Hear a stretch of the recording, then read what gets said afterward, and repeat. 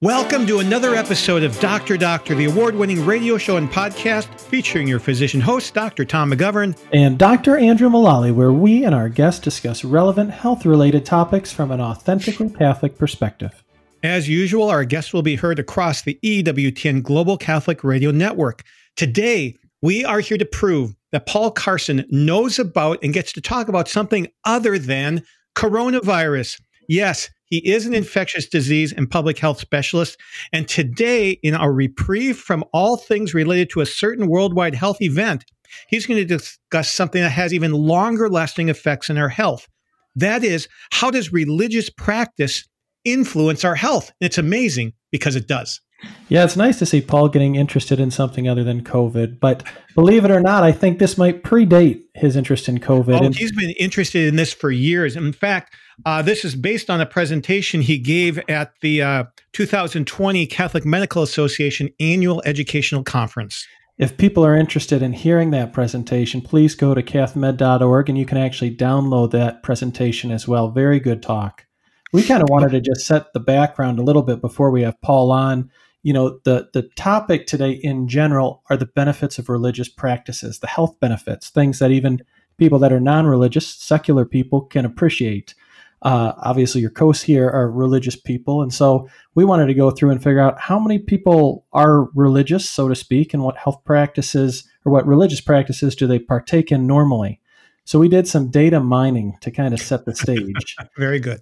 And so most of this data comes from the Pew Research Center, and they do a lot of data gathering regarding religion. Where does that come from? You know, when I was younger, I used to think it had to do with, persons in the pew, like the pews you physically sit in church, but it's somebody's name, I think. Oh, is it really? I thought it was. Yes. I thought it might be Pew as well. I'm sure it's a clever little acronym. Somebody will probably let us know and have pity on us.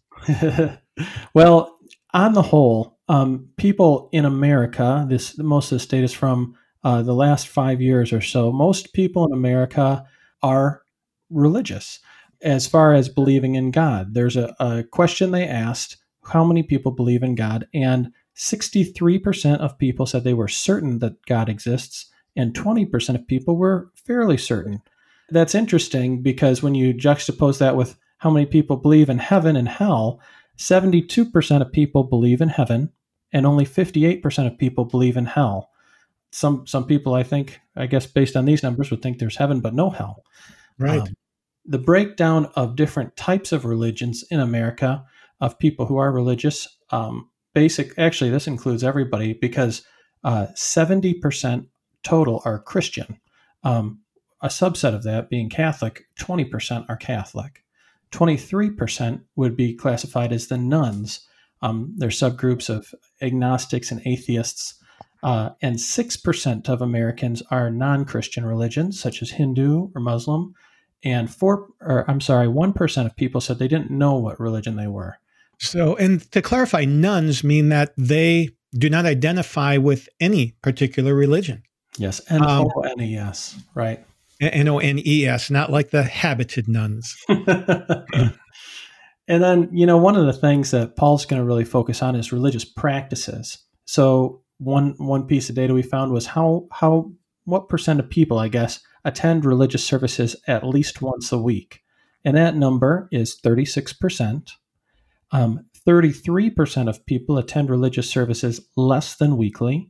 And about 30% of people attend religious services never or seldomly. So about a third each.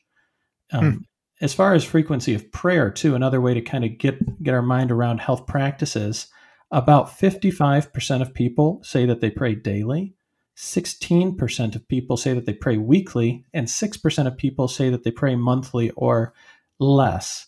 And 23% of people actually say they never pray. And so that's kind of where we are as far as practices currently. And as one can imagine, these numbers have generally worsened in the past decade. So we want to talk to Paul and learn about why these are important, not only from a religious perspective, but also from a public health perspective, which is his focus. And one of the things that I know we're going to discuss is the fact that even if religious people do some kind of health practice more often, when they compare people with religious practice to those without, even if both groups do the same things, the ones with religious practice still come out better in a number of different variables. So it's fascinating. It's not just because they might eat better or sleep better or have wider relationship networks. So this is going to be a blast with Paul. And before we get there, let's do our patented medical trivia question of the day. Category is public health versus personal health. According to 2012 data from the Boston Foundation and the New England Healthcare Institute, 20% of our health is based on genetics. That is, we were dealt a hand and we can't trade it in for another hand of cards. But the other 80% is modifiable. Out of that 80%, what percent of our health is affected by visits to medical offices and hospitals? And therefore, what percent can be affected through the work of public health officials and activities? So break that 80 down, 40-40 or whatever it might be. Bonus question. What percent of our healthcare budget is spent on public versus private healthcare? So it's going to be interesting to see if what has the greatest impact is also where the greatest dollars go or not. But we're going to be back here on Dr. Doctor after the break with our special guest, Dr. Paul Carson. Welcome back to our second section of this show. And we have with us today our special guest, Dr. Paul Carson, public health, infectious disease, going to talk about something unrelated to that worldwide health crisis going on now. We're going to talk about the health benefits of religious practice. Paul, welcome back to Dr. Doctor. And I want you to start out this section with a story about why this topic is so important. Sure. Thanks for having me back. And you're taking a risk here to see if I know anything other than COVID, but I appreciate that. So one of the things that piqued my interest in this issue of spirituality and health, spirituality and medicine, came very early in my practice. My first year of practice, I joined a new group of physicians as an infectious disease specialist. But one of my partners still maintained a general medical practice. And I always kind of, had a little queasiness when he'd go away on vacation because we were supposed to cover his general medical practice, which I hadn't done for a few years. I wanted to do infectious disease, wasn't really that happy about, covering the diabetes, the hypertension, et cetera, et cetera. And I was covering his clinic practice when he was gone on vacation, and I had on the schedule a middle-aged woman who was in for a follow-up visit. I believe it was for like diabetes and hypertension that had been pretty well controlled. 15-minute scheduled return visit to, check on her meds and make sure everything was going okay. I walk in the room. She's staring down at the floor, has this very flat affect, can barely look up to make eye contact with me. I introduce myself, tell her I'm covering for my partner, Dr. Kind, and ask her kind of how she's doing that day and what she was there to see me about. She proceeds to tell me that she's had a lifelong struggle, this is sort of right out of the chute, that she's had a lifelong struggle with depression, that her mother committed suicide, her sister committed suicide, and she was planning to commit suicide. She did not want to live anymore. She had a plan and really was in no mood to sort of be talked out of it. And I'm looking at the schedule and I'm like, I don't do this stuff anymore. And I'm trying to dust off my brain like, okay, somebody who's got a plan, that's bad. Somebody who's got a family history, that's bad. And I've got 15 minutes to try and figure this out. And I'm thinking this is like involuntary commitment. And like, what does that entail? Is that calling a judge? And I got to try.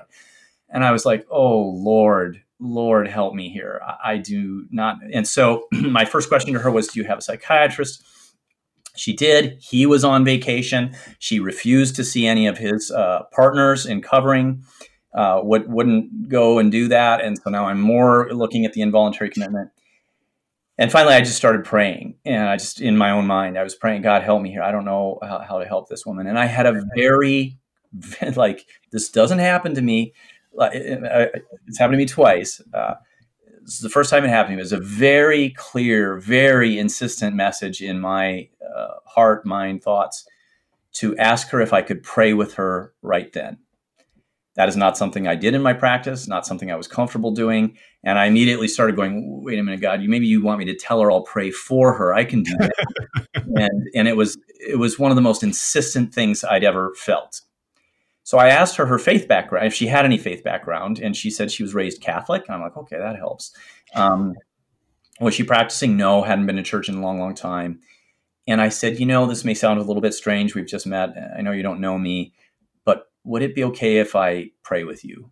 And then she looked up and made eye contact with me and said, yeah, that would be okay. And I put my hand on her shoulder, and I'm sure I just flubbed through. I don't remember what I said. And I was, flubbing through some, prayer that was not comfortable for me to do. And the tears just started coming from her. She just started having this, streaming of tears. And after she kind of regained her composure, she said to me, this is what's missing in my life. This is what I've been away from. I see that I need God back in my life. I see this is the answer. I've been away from the church for years. And I'm like, I didn't even talk about any of this stuff. I'm like, whoa. And so we talked a little bit, and I asked her, like, what do you think about your plan? No, I don't want to die. I don't want to end my life. I was very nervous about letting her out of my office. So we talked a bit more, and I said, would you be willing to meet with the pastor of my church? He lives not far from where, his church is not far from where you are. She was willing to meet with my pastor. I said, will you see me at the end of the week here? My partner wasn't back yet. She said, I'll see you back. She met with my pastor. She had a great visit with him, came to see me back, and was just effusively thanking me for reconnecting her with her faith. She wrote me a month later saying she was in a much better place. And she wrote me again a year later saying, thanking me again for helping her to reconnect with her faith, which had been a tremendous resource for her to deal with her depression and her suicidal ideation. And this little light bulb, like here's this untapped resource there that, but for the grace of God, I would have never thought to tap into, that gets to the heart of of what we're going to talk about today. That's absolutely right, because it's going to show in this instance how, at least in mental health, it can change a life, save a life. Absolutely. So Paul, this changed your life too, but was it the beginning of your academic interest in this subject, or did something else happen? No, something else happened to kind of get me in that sort of academic interest. I struggled over the course of my clinical practice to figure out how to integrate my faith into my practice and how to do that respectfully and judiciously, but not afraid. I think I did well at it. Sometimes I think I did not very well at it a lot of times. But I was as a professor at North Dakota State University, I was at a symposia. That was a monthly symposia run, kind of organized by an atheist group in town and with a few professors on campus, that was dedicated to a monthly discussion on matters of religion and science, this sort of intersection between religion and science.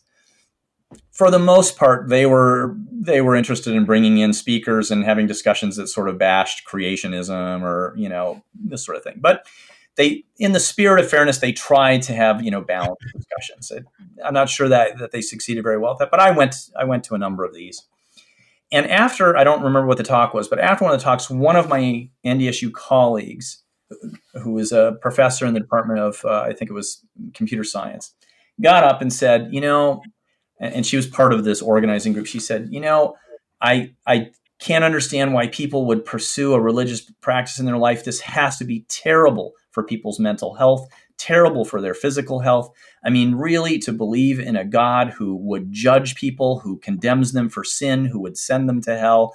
This has to be traumatic to children to bring them up in a home believing this.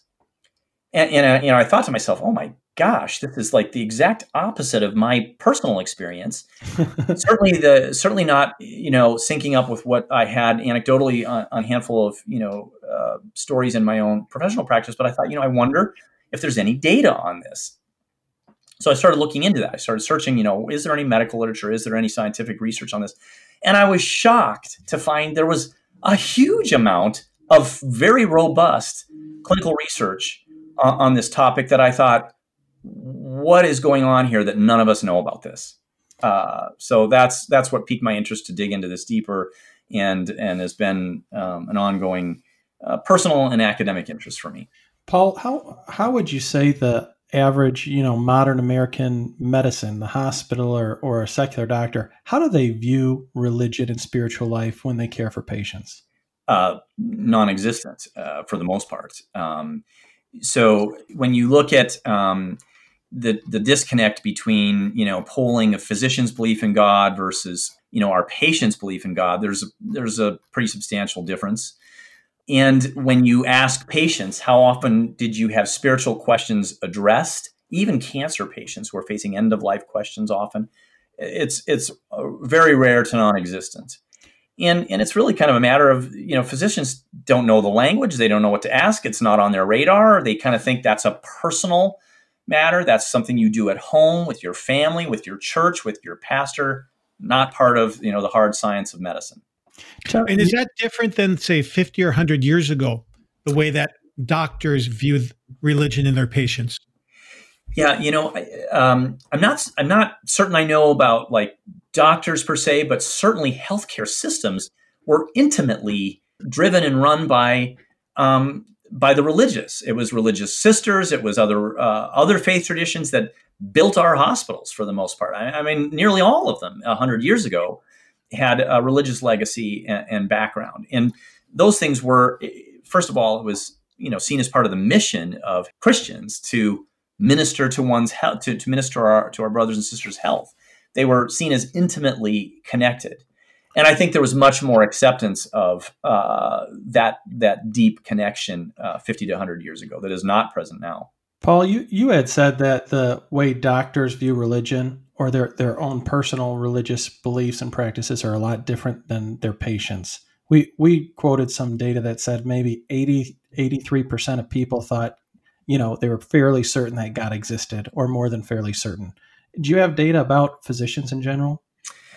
Yeah, this is one of those ones I wanted to kind of refresh my memory, kind of looking up. So 2016 Gallup poll found 89% of the general public believe in God, 75% considered religion of considerable importance in their lives. So one of the studies, a couple different studies that looked at healthcare professionals. One was looking at clinician attitudes in the ICU, place where people have a lot of end-of-life concerns, right? Families have a lot of end-of-life concerns. When they polled attendings, asking them whether or not they agreed that addressing spiritual concerns was important, attending physicians, 80% said, yeah, I think that's important. When asked, how often do you do it? It went down to about 15%. Wow. Slightly better for nurses, slightly worse for critical care fellows, so younger typically, people run younger trainees. So a real disconnect there, recognizing, this is probably important to my patients. I don't go there. I don't know how to do that. So as we move into the hard research, you're going to talk about religious practice, or are you going to talk about religion, or are you going to talk about spirituality? And what do you specifically mean by this? Yeah, so definitions are kind of important here. So when you see the research on this, you see research, talking about terms like spirituality, about religion, and about spiritual practice. So spirituality is sort of a more general, amorphous term, which concerns itself with matters of utmost importance. And Harold Koenig, one of the most prominent researchers in this area, would say it really needs to be concerned with the transcendent. Religion is more about particular expressions of spiritual beliefs, codes of ethics, doctrine, dogma, ritual, liturgy, etc. Religiosity is actually the thing that's usually measured the most because it's the easiest to measure, unfortunately. Religiosity is actually the level of involvement in religious practice. For example, how often do you go to church? Or how often do you attend a house of worship? So that's actually the parameter that's studied the most. There's been attempts to try and build, survey tools and standardize those for the other things, but by far and way wide, religious practice is the thing that's studied the most. And there's a lot of big medical centers that are looking more closely at this, right? I know I am recently out of training. They talked to us about this, but they said basically you're supposed to ask people if they have faith, and then you don't necessarily do anything about it. You got to make that box go away in the EMR. I checked the box. Yeah, that's right. I checked the box and maybe refer them to a pastor. Yeah, call the pastor who by almost for certain is not going to be their chosen pastor, Well, at least they told you to check a box. I didn't get anything in my training, nothing. What are some of these big secular medical centers looking for? Yeah, so it's really interesting. And this is the thing that really shocked me the most, is that it's been a pretty intense area of high quality research from some of our best research universities in the country, because there's an increasing recognition, like, this is a big deal and it really matters. And what do we do about it? So Duke, Harvard, University of Michigan, George Washington University, Berkeley University, all of these have formal centers or formal programs of study around spirituality and health, and are producing really some high quality research on this. And Paul, by now our listeners are probably dying for some data. So let's start mental health data. Okay, that would be considered softer because people don't consider this as being in the body as much, even though it is in the body. What does the data show? Yeah. So actually, this is where it started off the most. Like, what kind of mental health effects do people who are regularly engaged in religious practice have compared to their non-religious or a-religious counterparts? And it's overwhelmingly positive. Better management of depression, better management of anxiety, less initiation of anxiety, less initiation of depression, decreased risk of suicide, decreased risk of suicidal ideation, better harmony in the home, better outcomes with around the issues of like juvenile delinquency, teen pregnancy, et cetera, et cetera. One of the most powerful studies that's been done, when we look at research design, one of the things what would be best of all would be randomized controlled trials. I'm going to randomize 10,000 of you to start going to church every Sunday. I'm going to randomize 10,000 of you to not go to church. Well, you're going to be religious. Yeah. So, that's not going to pass an IRB. It's not going to work. So the next best category of studies we have are what are called prospective cohort studies. These are kind of the granddaddy of observational research. So just to kind of put this in people's mindsets, one of the biggest, best prospective cohort studies ever done was the Framingham study. Framingham, Massachusetts. They followed just darn near the whole town of Framingham for decades. And that's where we learned that like diabetes and high cholesterol and hypertension were all risk factors for stroke and heart attacks and so on. So a similar study is one called the Nurses' Health Study. This is a study that has followed almost 90,000 nurses. They're entering, I think they're coming up on the third decade of this. So they followed these nurses over their lifespan. They followed them through their career, and now they're following their children. And they look at like all kinds of risk factors for good health outcomes and bad health outcomes. And one of the things they've measured is how often they attend religious worship. Never, less than once a week, more than once a week. Interestingly, the ones that attended religious practice once a week or more than once a week had an 84% reduction in suicide. 84% reduction in suicide compared to their non-religious attending counterparts. And that effect was even higher. So that's just looking at the outset of the study. Did you go to church? It wasn't dependent on did they keep going to church. If they asked them, did you keep going to church 1 decade, 2 decades in, the effect was even higher. It was in the mid-90s. And that's amazing when you compare it to something like, the SSRIs, like exactly. Prozac. Those are in the 40% range. I didn't look that up, Andrew, but you would know that sort of thing as primary care practitioner. I don't think there's anything that matches that kind of protective effect for suicide. Yet we never hardly ask about it. Yeah, people don't prescribe that very often, but it seems like based on the data, this is secular data too. It would be a smart thing to start talking about. And before we go to our first break here in a minute or so, give us a flavor for some of the non-mental health benefits, Paul. Yeah. So, people started observing these, mental health benefits again across the board with most mental health disorders. The one that doesn't really seem to be responsive to religious practice is schizophrenia. Not too unsurprising. I mean, that's a really severe, disorder with perceiving reality. But when we go to physical health, people start getting interested in this as well.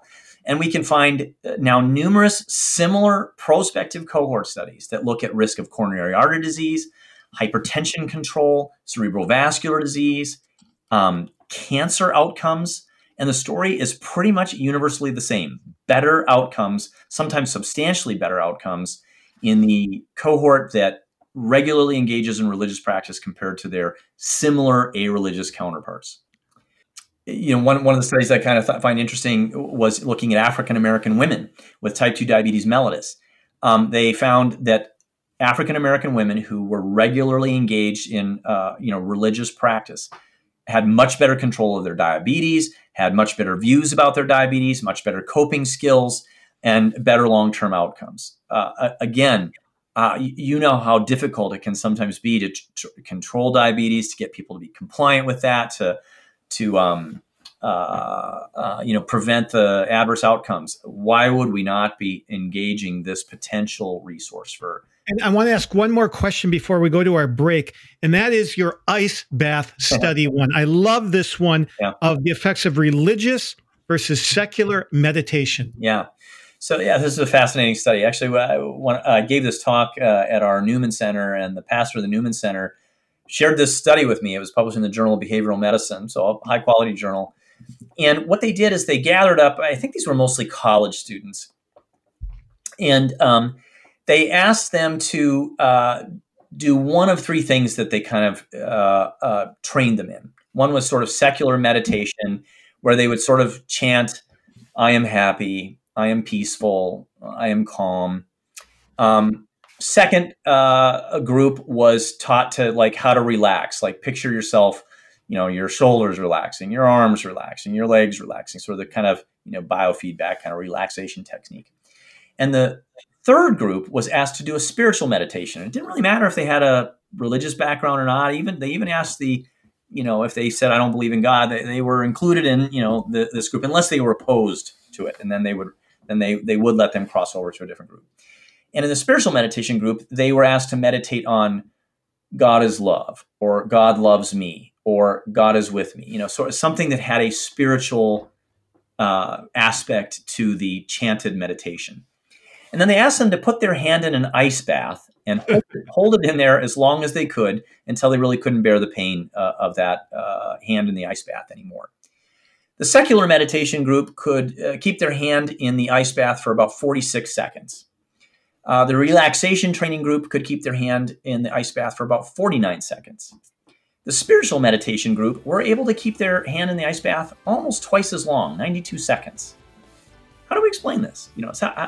They weren't sorting them out by religious people, non-religious people. They were randomized into these three groups. But people meditating with a spiritual element to it were able to bear much more very objective, tangible pain. Incredible. And on that note, we're going to take a break and be back with another riveting story and more data here on Dr. Doctor.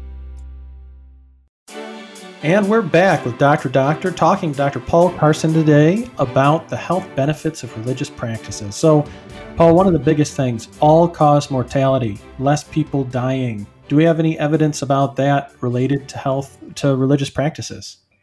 Yeah. So, Andrew, that was actually one of the ones that sort of shocked me the most, because, public health researchers and clinicians really like the measure all-cause mortality as a hard outcome that doesn't get kind of, jury-rigged by different, factors that can kind of influence. You're just like, did they die or not? And did they die of anything or not? and so when you look at religious practice and people who are engaged in once weekly or more than once weekly religious practice compared to their irreligious counterparts, they live longer. So in a really interesting study that looked at this by race, they found that whites lived about 7 years longer if they were regularly engaged in a religious community compared to their irreligious counterparts. And listen, this adjusts for all the sort of things you might, think kill you. So it adjusts for baseline hypertension, diabetes, heart disease, smoking, blah, blah, blah. It adjusts for all of that. So it's just really, these are really good studies that take into all those other factors into account. And when you then parse them out by religious practice or not, 7 years longer life in Caucasians, 14 years longer life in African Americans. What else will do that? Right. What else can we prescribe? Operate on do? Nothing. Yeah, if you could put that into a pill, I think you'd be doing pretty well. Yep. So what is it that's different about religious practice that leads to improved health? So, short of kind of saying it's a supernatural explanation, and there may be a component to that, but short of that, researchers aren't going to, go there with that. So there's a number of different things that people sort of try to tease out to say, what's explaining this? Healthy habits, religious people maybe smoke less, have less promiscuous sex, take maybe less risks with other things, tend to try and, maybe eat better or whatever. Social connections is probably the biggest one talked about, like how rich is your network of friends and close relationships and people who you see and associate with. And it is clear that people who are in religious community tend to have deeper, richer social connections. And we know that social connections are good for you no matter what kind of those social connections are. Forgiveness has been looked at as a predictor of health benefits, and forgiveness plays in there. Another big one is purpose and meaning in one's life. And there are now objective measures to try and assess how much purpose or meaning do you have in your life. That's highly predictive of better health outcomes, longer life. And then there's a number of others: gratitude, altruism, humility, hopefulness. These have all had standardized survey measures from high caliber researchers trying to look at these things. And they all play a role.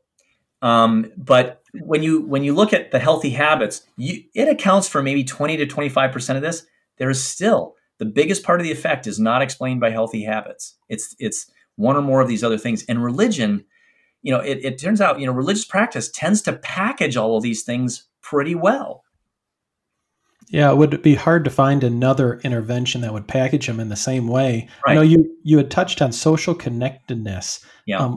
What does the evidence reveal about that, just being more connected socially? Yeah. What do you mean by that? So it is definitely good for you. And in fact, other studies, happiness research shows it's one of the most important variables for happiness, way more important than like how much money you make or how much wealth you have. So deeper, richer, more social connections, family, friends,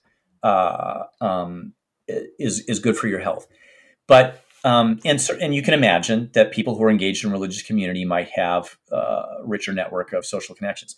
But studies have looked at comparing religiously practicing people and their social connections compared to similar groups with social connections. I'm involved in Kiwanis, or I'm involved in a sports club, or I'm involved in, other social networks.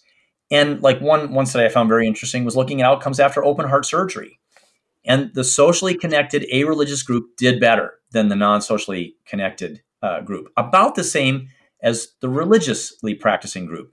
But if you had both religious practice and you scored high on social connections, it was about twice as good of an effect as just social connections without the religious aspect.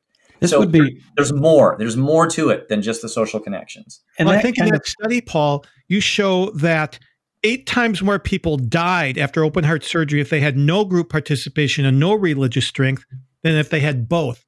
Correct. So it was 2.5% died if they had both, 20% if they had neither, and 8% if they had either social connections or religious practice. Right. So if I'm going under the knife for my open heart surgery, I want to have a good religious community backing me up, and you want to go make friends, talking to me, and having my religious church. Almost like you're made for community. Yeah. From the mouths of babes. There you go, Andrew. Thank you. So, Paul, another thing you like to talk about is forgiveness, and you have another gut-wrenching, encouraging story about this.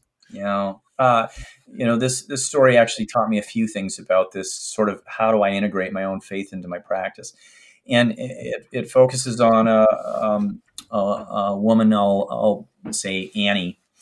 Annie came to me, a bad methamphetamine addict with moderately advanced HIV infection, an AIDS diagnosis at the time when I first saw her, and chronic hepatitis C, and a number of other health problems.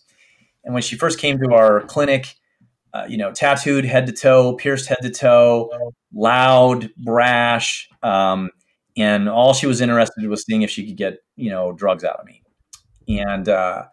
And so it was a kind of a contentious relationship at first. And it was a contentious relationship in the healthcare because I'm an infectious disease specialist. I'm interested in treating her HIV and her Hep C. I'm not really interested in giving her narcotics, which is what she was interested in.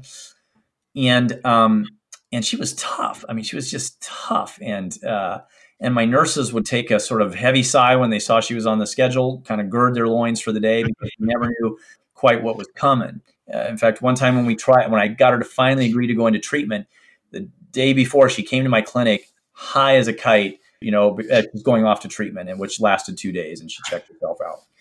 So I struggled with this person. I really struggled with this person, and I started praying for her, and I started praying like, God, help me to see Christ in everyone, because this was not easy. I'll be honest with you, I had a really hard time sort of seeing Christ in this person. I'm not Mother Teresa. I'm not good at this,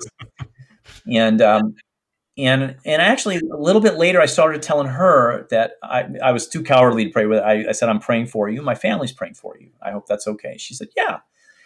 And over time, we kind of developed a sort of half-joking mutual respect for each other. We'd give each other a hug at the end of her visits. I followed her for 15 years. And there was a tipping point for me when she came to see me one day, and she was having problems with dysfunctional uterine bleeding, and I needed her to see a gynecologist. And I said, I got to refer you to one of my gynecology colleagues. And she said, please don't do that. I don't want to go see them. You take care of it. I'm like, I'm an infectious disease doctor. You do not want me trying to manage this uterine bleeding. I can't do it. And we started fighting like we regularly did. And I'm like, finally I'm like, why won't you go see the gynecologist? Like, come on, why are you giving me a hard time over this? And she said, Dr. Carson, I know I make you crazy. I know we got our highs and lows, and we're kind of like knocking heads regularly, but I know if I go there, they're going to look at my chart, and they're going to look at me, and they're going to see a piece of garbage. And she said, I know as much as I make you crazy, you don't see me as a piece of garbage. You treat me like a person. And, boy, did that hit me. That really hit me hard. And I thank God for giving me some whiff of being able to see, her humanity and maybe, Christ in her. Over time, she started to ask me if I forgot to say it. She started asking me, hey, she had this really raspy voice. Hey, Dr. Carson, are you and your family praying for me still? And I'd say, yeah. So, I said, but thanks for reminding me. I'm going to make sure we do that again. I'm going to pray for your health. I'm going to pray for your healing, and I'm going to pray that you come to know God. She had no faith background whatsoever. I later learned that her mother was a heroin addict who sold her into prostitution at the age of 14 for both of them to kind of support their drug habit that she started in her. And I thought, I have no idea what this woman's life is like. I had no business sort of judging her in any way, shape, or form at all. And in the last year that I saw her, in fact, I think it was pretty close to the last visit I saw her, she asked me, she said, Dr. Carson, you're always talking to me about God and stuff. I want to tell you, I moved to another city and I got in a church there, and there's these church ladies there. They're kind of these old church ladies, and they sort of taken to me, and they're like, they're kind of taking me under their wing. She was, laughing about it. Well, I said, that's wonderful. But then she got very, very quiet, and she kind of, looked down at the desk, and she said, but I got to ask you something. And she said, they tell me about a God, this Jesus, and God that can forgive anything. And she said, I've done a lot of bad things. And she'd been in and out of jail. I don't know half of what bad things she's talking about. And she said, it's hard for me to imagine a God that could forgive all the things I've done. And I would say probably one of the most gratifying things of my practice was being able to tell her that I knew God did that, and that He'd already done that. Every time I tell this, I get a little choked up. But that was one of the last visits I had with her. I moved to academia. I handed her off to one of my colleagues, and the next year he died in a car accident. And the other wonderful thing about our faith is that I still pray for her. We pray for the dead, and I think that aspect of her care was far more important than the HIV drugs and the hepatitis C drugs that I was trying to treat her with over the 15 years that I cared for her. So, Paul, when we're looking at these things, we might think of forgiveness, of our own forgiving others benefiting our health. But you bring up the fact that when we realize we are forgiven, it also helps our health. And this reminds me of one of the best lines from one of my favorite authors, G.K. Chesterton, when somebody asked him, "Why did you join the Catholic Church?" "To get my sins forgiven." Right. That was his answer. Yeah. I mean, his other answer, the other one I love of his is like, "What's wrong with the world? Me." That's right. Yeah. I am. Yeah, I'm what's wrong with the world. You're right. I am. So that's beautiful, Paul.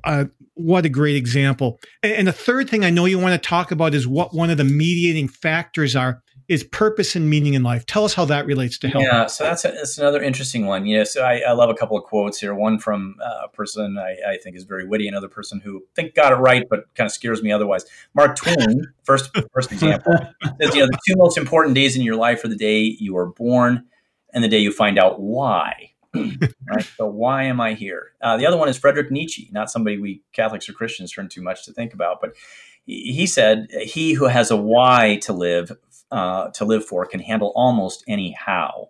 Yes. And so interestingly, some research, there's a growing body of research on this. One of the studies that I find the most interesting, again, one of these very well done prospective cohort studies published in the Journal of the American Medical Association, one of the highest impact journals we have, looked at recent retirees and did a survey on them, asking them about, it was a standardized scale of purpose and meaning in their life. And they broke them down into 5 groups. And the group scoring the lowest on having purpose and meaning in their life, and then followed out over about 7 years, had a 2.4-fold higher risk of dying at the end of that 7 years compared to their counterparts, matched for everything else, who had a high level of purpose or meaning in their life. Having little to no purpose or meaning in your life was about as bad as being a heavy smoker for a couple of decades, compared to like a non-smoker. So here again, like, is this something we talk about? Is this a modifiable risk factor? It's nice to hear data on that, because I think all of us have seen that or have anecdotal stories of patients who you can kind of tell they've just more or less given up. Right. And they don't do well. And you can see that change in people sometimes. The question is how do we encourage people to attain more purpose and meaning? Right. So again, we can't, we'll get to this. We can't really prescribe religion, but you look at Christianity's answer to what is purpose and meaning. It's like here again, the big kahuna. It's the granddaddy of them all. I mean, you're made for fellowship with God, to be an adopted son or daughter of the living God. I mean, you can't imagine a higher, better sense of purpose and meaning in one's life. You can imagine people can say, well, I get purpose out of my career or my children or my family, and that's good.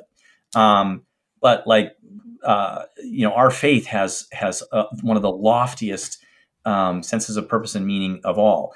Now, that's a much bigger challenge on how do we integrate that into a practice, and maybe we can get to that as well.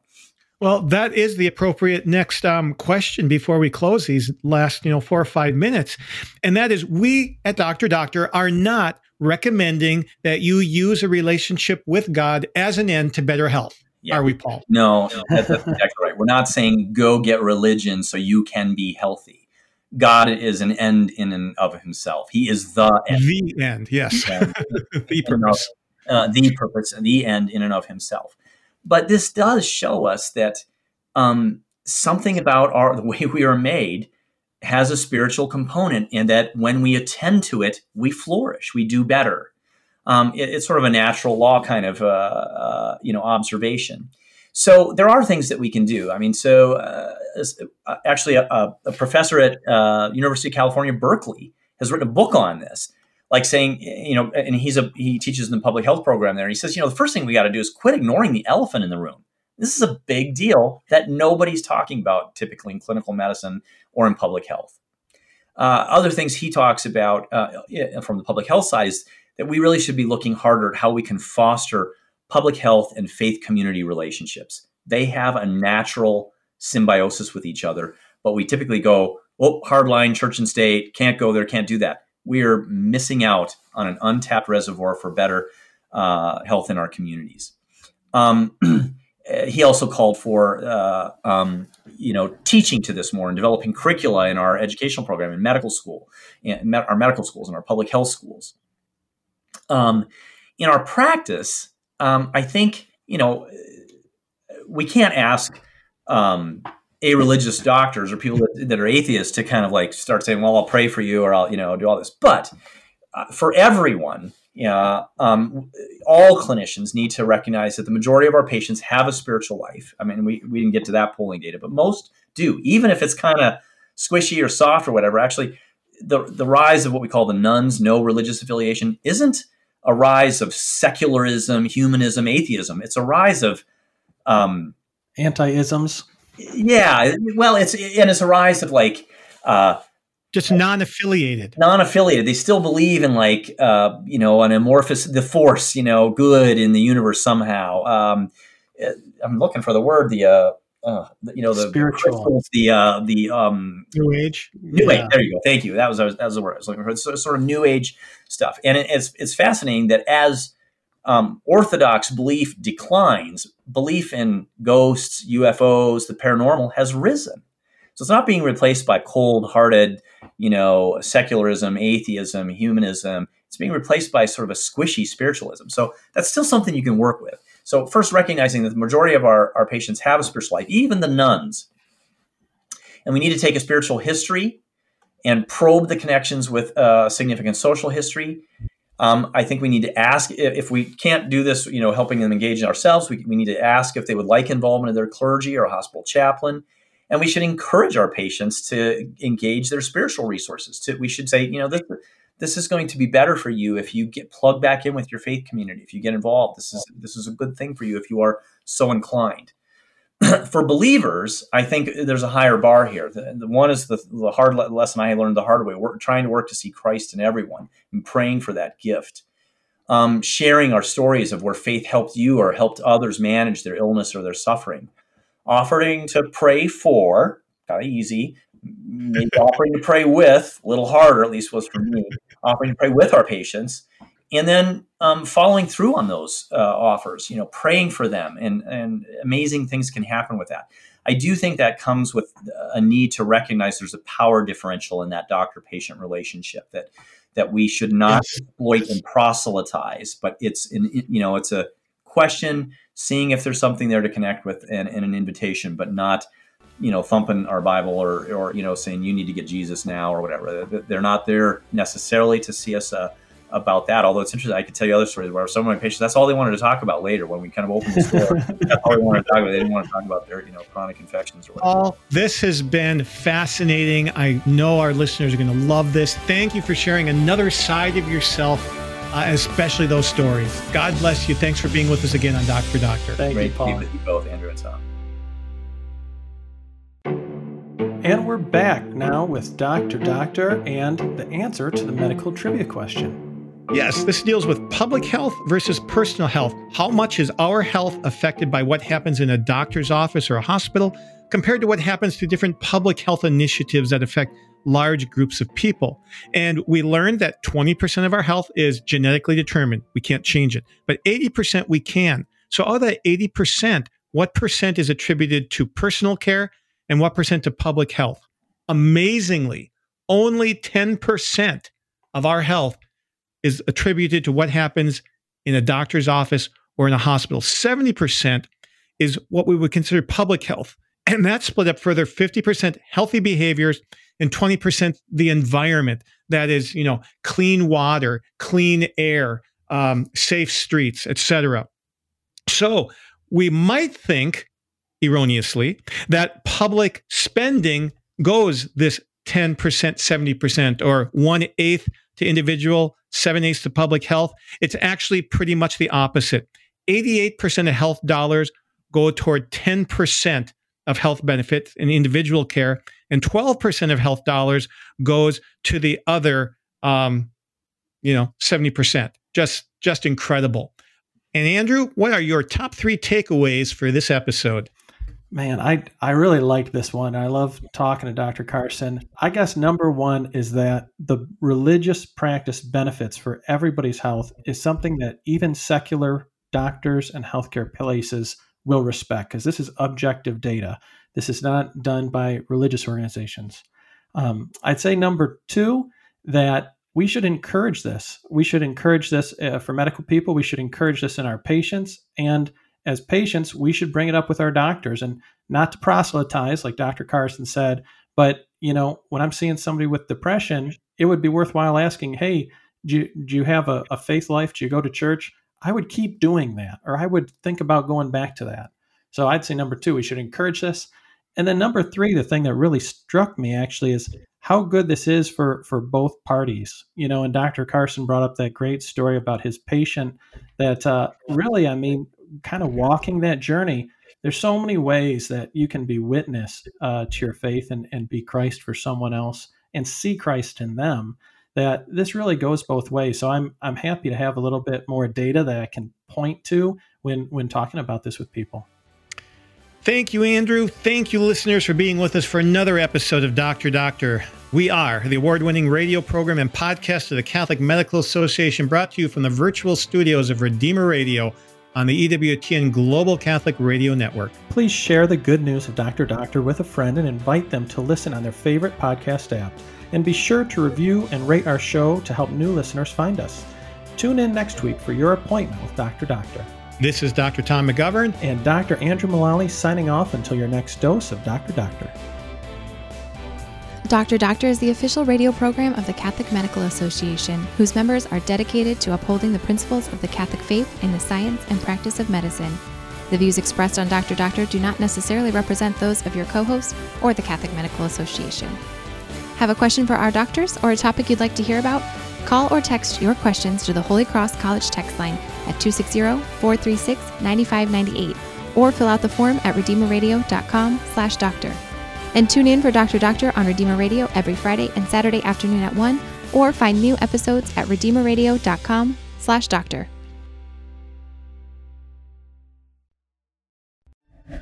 This show is a production of the Spoke Street Media Podcast Network. For more great podcasts, visit spokestreet.com.